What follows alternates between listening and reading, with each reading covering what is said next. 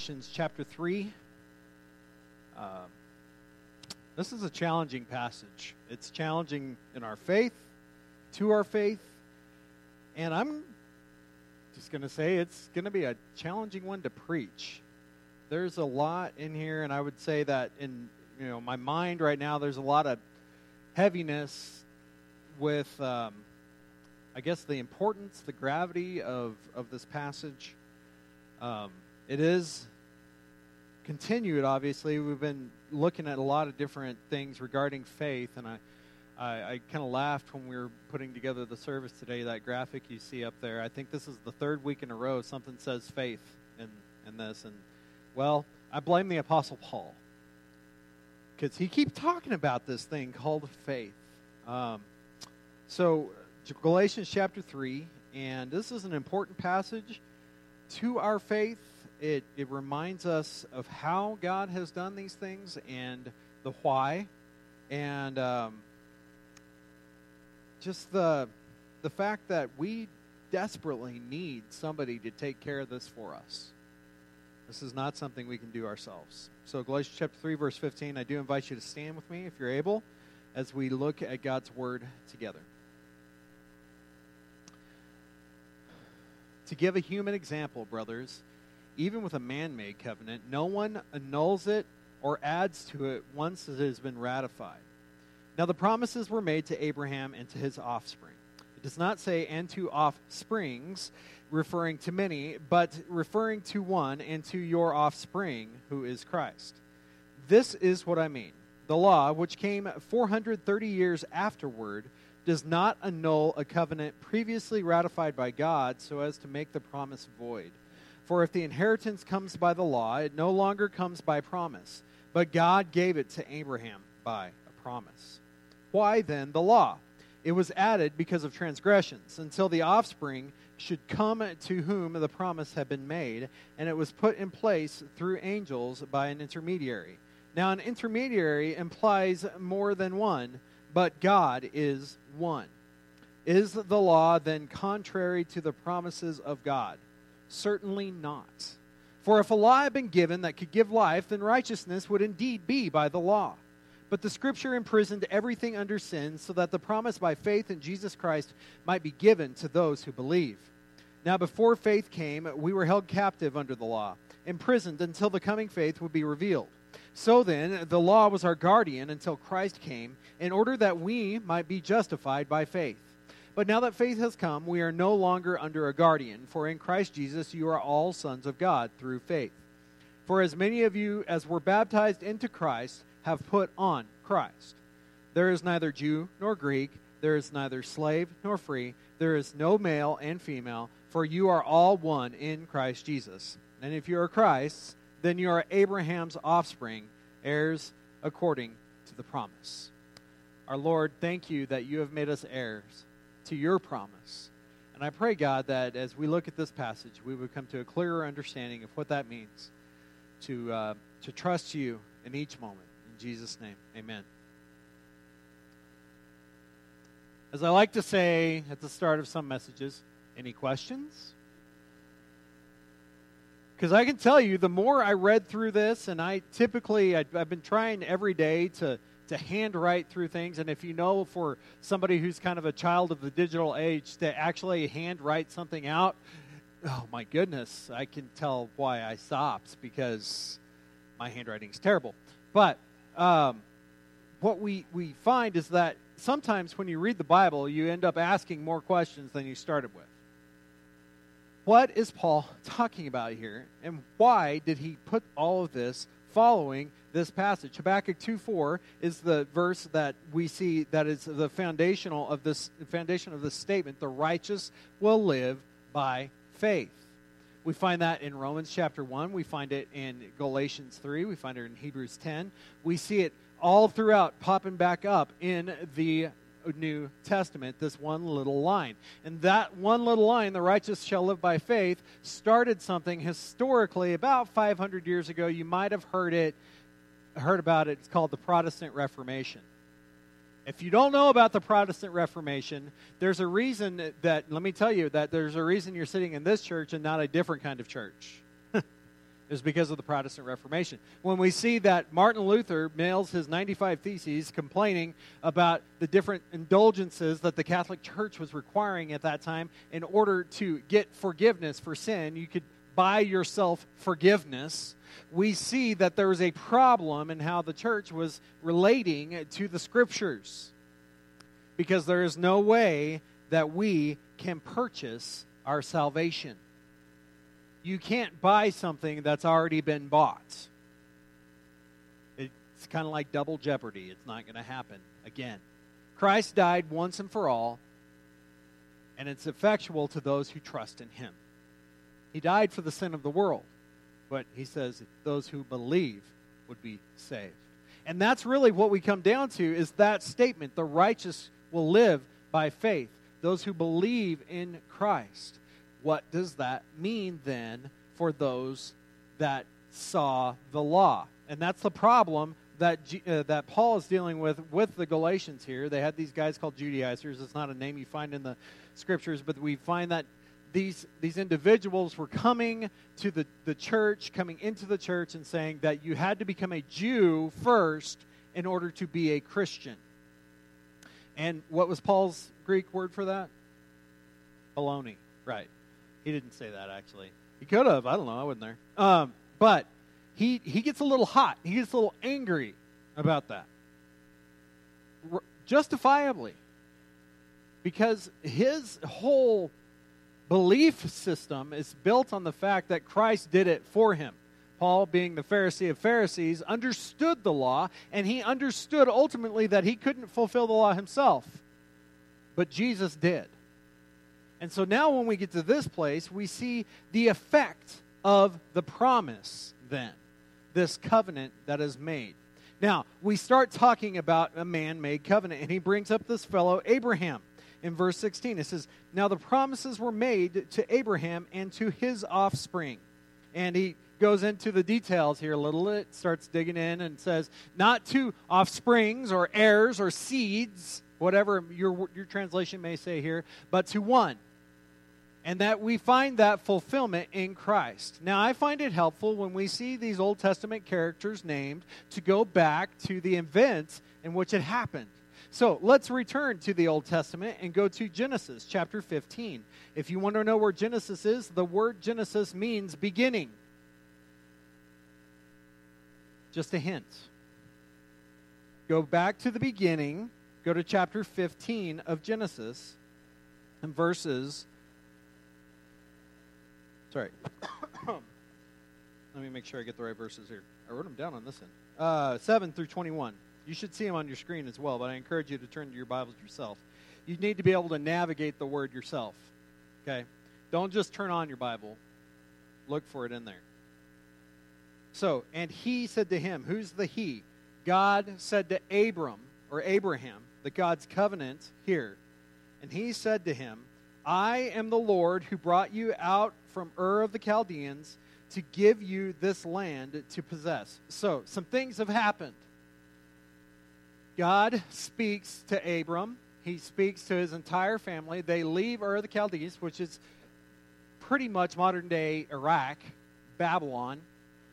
They go up the river, then they go south, and they end up in what is modern-day Israel, or Canaan, or as would be termed ultimately by the Jews as the land of promise, the promised land. And so that's where they are at this moment. And God and Abram are having a conversation. And that's the setting from where we are here. God is telling Abram, who is old, that he is going to become a father. How old do you ask? He is 100 years old. Now, I don't think anybody in here is that old. But even if you are closer than others, just think about what life would be like with a newborn baby.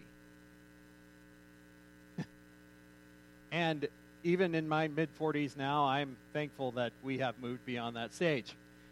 My children are precious, and I'm glad they're not babies anymore. So that it's a lot of work, right?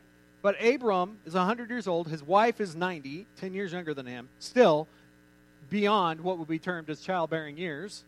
And Abram says, no, This is the promise, is that you are going to have a child with Sarai, or as it would become, Sarah. The promise here, the name, it changes. And Abram is saying, why can't my nephew or my slave or this Eliezer fellow, the Eliezer of Damascus, be my heir? And God says, because he's not. That's the simple answer. Sometimes God says no, because he's got better things in store. That's the setting of where we are here. I am the Lord who brought you out from the Ur of the Chaldeans to give you this land to possess. But he said, O Lord God, how am I to know that I shall possess it? He said to him, bring me a heifer 3 years old, a female goat 3 years old, a ram 3 years old, a turtle dove, and a young pigeon. And he brought them all of these, cut them in half, and laid each half over against the other. But he did not cut the birds in half. I didn't dig into why he didn't cut the birds in half, except that they're a lot smaller than the ram and the goat and the heifer. And when the birds of prey came down on the carcasses, Abram drove them away. And as the sun was going down, a deep sleep fell on Abram, and behold, a dreadful and great darkness fell upon him. Then the Lord said to Abram, know for certain that your offspring will be sojourners in a land that is not theirs, and will be servants there.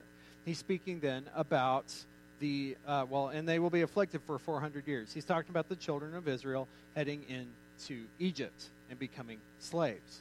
400 years. But I will bring judgment on the nation that they serve, and afterward they shall come out with great possessions. Fast forward to the book of Exodus. What happens? Well, they had gone into Egypt, and we'll come back to that later, because my plan next, after Galatians, is the next series that I preach will be on the life of Jacob. And Jacob is Abraham's grandson. As for you, he says, you shall go to your fathers in peace. You shall be buried in a good old age, and they shall come back here in the 4th generation, for the iniquity of the Amorites is not yet complete. Chase that rabbit later. When the sun had gone down and it was dark, behold, a smoking firepot and a flaming torch passed between these pieces. On that day, the Lord made a covenant with Abram, saying, to your offspring I give this land, from the river of Egypt to the great river, the river Euphrates, the land of the Kenites, the Kenizzites, the Cadmonites, the Hittites, the Perizzites, the Rephaim, the Amorites, the Canaanites, the Girgashites, and the Jebusites, and the Perizzites, and the... All right, that's not what... I'm sorry. When we get... So we see all of these ites show up. The fact is that God has promised this land to Abram and his possession and his inheritance. So he puts Abram into this sleep. It bothers Abram a little bit that he's going through all these things. But what happens is he's already cut these sacrifices. And when he says he's cut them in half in a line.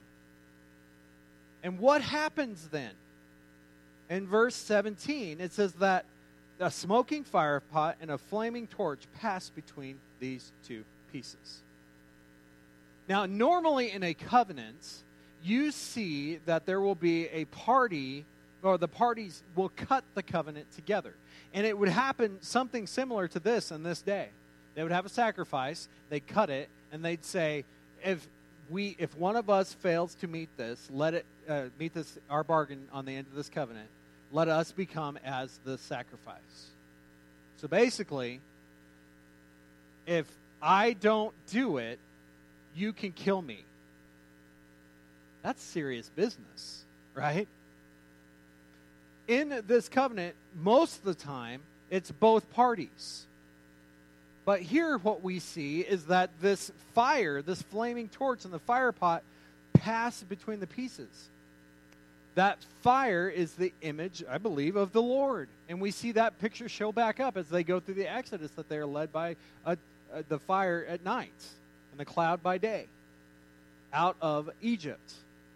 The symbolism here is that the Lord is making this covenant and this promise to Abraham. Abraham didn't walk in between. It was only the Lord. The promise of our salvation from the very start has always been about God and His faithfulness. And so what he is saying here is that no matter what, Abram, at this place, he changes his name a little bit later in the next couple of chapters to Abraham, no matter what, this promise will be fulfilled. And what we find is that Abram still tries to take care of it himself, or else we wouldn't have somebody named Ishmael involved. But God says, no, that's not the one, because he is not a child of Sarai or Sarah. And ultimately it's fulfilled with Isaac. And there's lots more there with it. But the fact is that this promise is one that God made and one that God alone could fulfill. The promise of salvation to all the nations is a promise that he made and only he can fulfill. Now, does he call us to trust him? Yes. Does he call us, as we trust him, to obey him and the Great Commission to go into all the world and make the disciples? Yes. But it's his work. It's his salvation. And so, 400 years later, guess what happens? The law happens. The promise of salvation was made 400, it says, Paul adds it up here, it's 430 years after, the promise is made 400 years before the law is set in place. So as you see Genesis chapter 15 and get to the end of it and go to Exodus chapter 1, a significant amount of time has passed. And again, think about it. How long is 400 years? It's a really long time. We can joke and we can tease somebody about being old in the room, but none of us are that old. Typically, the human life is 75 to 85 years. That's about 5 lifetimes. That's a lot of generations of people to pass by. Now, along the way, we can begin to doubt God. And I think that the children of Israel hit that point, especially at the moment of where we came back to the Exodus, when Moses comes to them, right? They are in desperation. But what does it say? That God heard their cry. God was faithful. It wasn't in the time that they maybe thought it should have been in, but he was still faithful. And even again, he makes promises all throughout the books of the history and even in the books of the law. How long did it take then for it to occur? Another 1,000 years. For the fullness of time, as we'll discuss later in this book, to come in Christ. Took a long time. That's a lot of faith. That's a lot of trust. So, next time you're facing a personal struggle and you wonder when God is just going to take care of it, realize that he doesn't operate on our timeline. That's not an easy answer. Right? Sometimes it may not even happen in your lifetime that prayer would be fulfilled. It makes me wonder, generations before us, for those in our family tree that trusted in Christ, do we really think about how they prayed for their families? You know, we talk about praying for our own children, which you should. But I remember my grandmother praying for me. I know her mother was a person of faith. I don't know the extent of the generations upon their blessed. But I would say that it is a valid thing to pray for your children, your grandchildren, your great-grandchildren that have even yet to be born.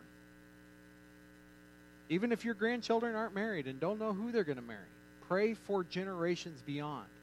Why? Because God is faithful to fulfill those promises of salvation.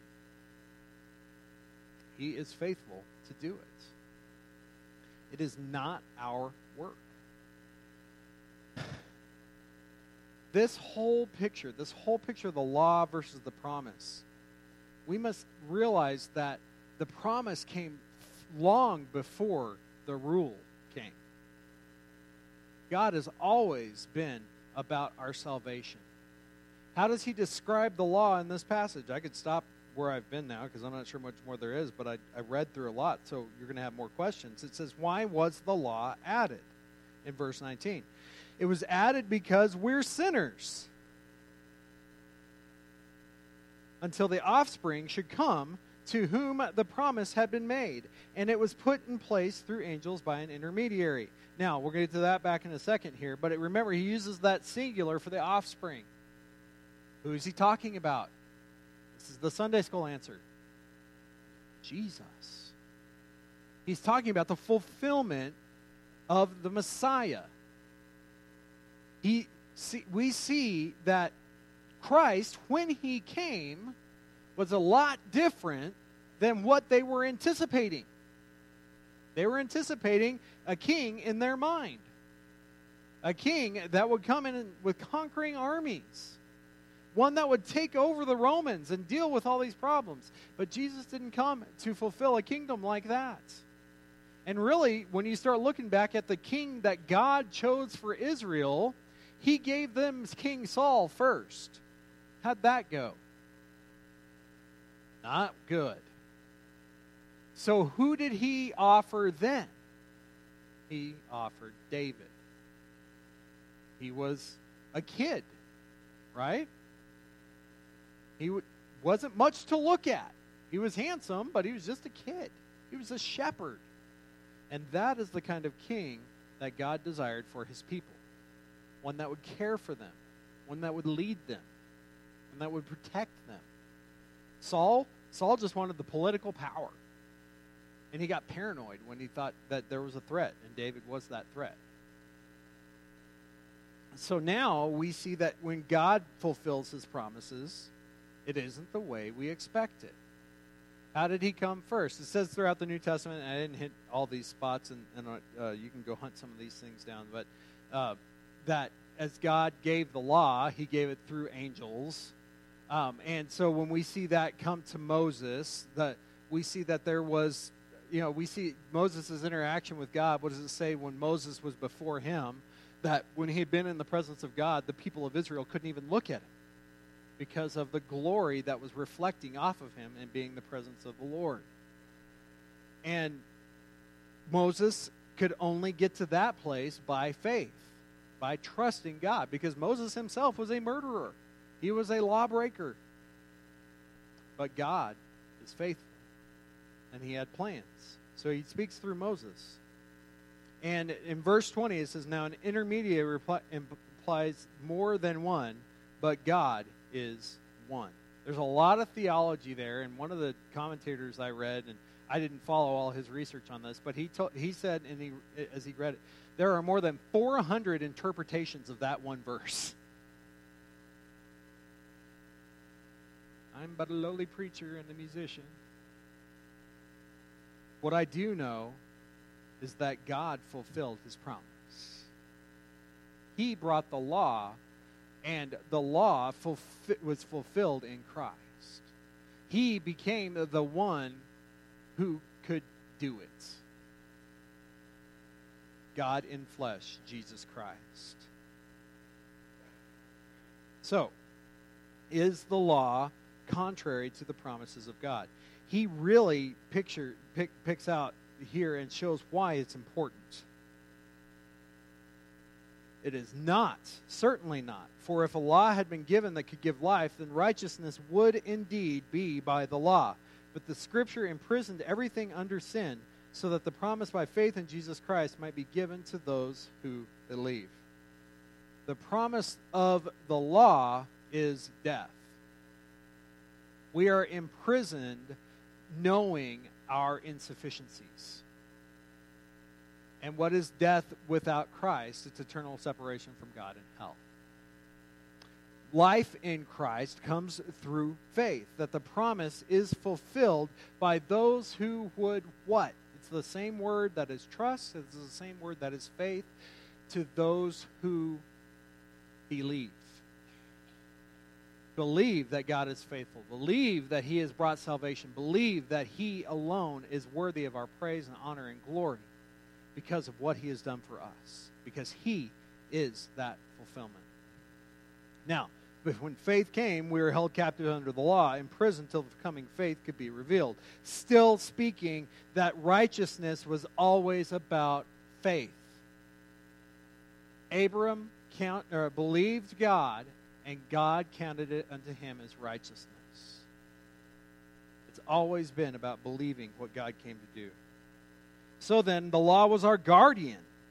Another translation might say your tutor. The word that I read there is pedagogos. And anybody who's been in education knows that the word pedagogy means what? How you teach. Okay?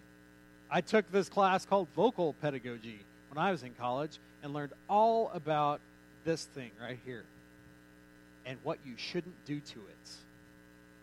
Don't grind your throats. It's very ugly.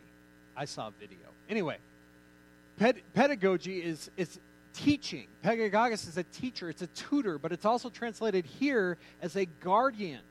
Think about that in teaching. If you're a teacher of anyone at any time, in any place, you have been entrusted with a task.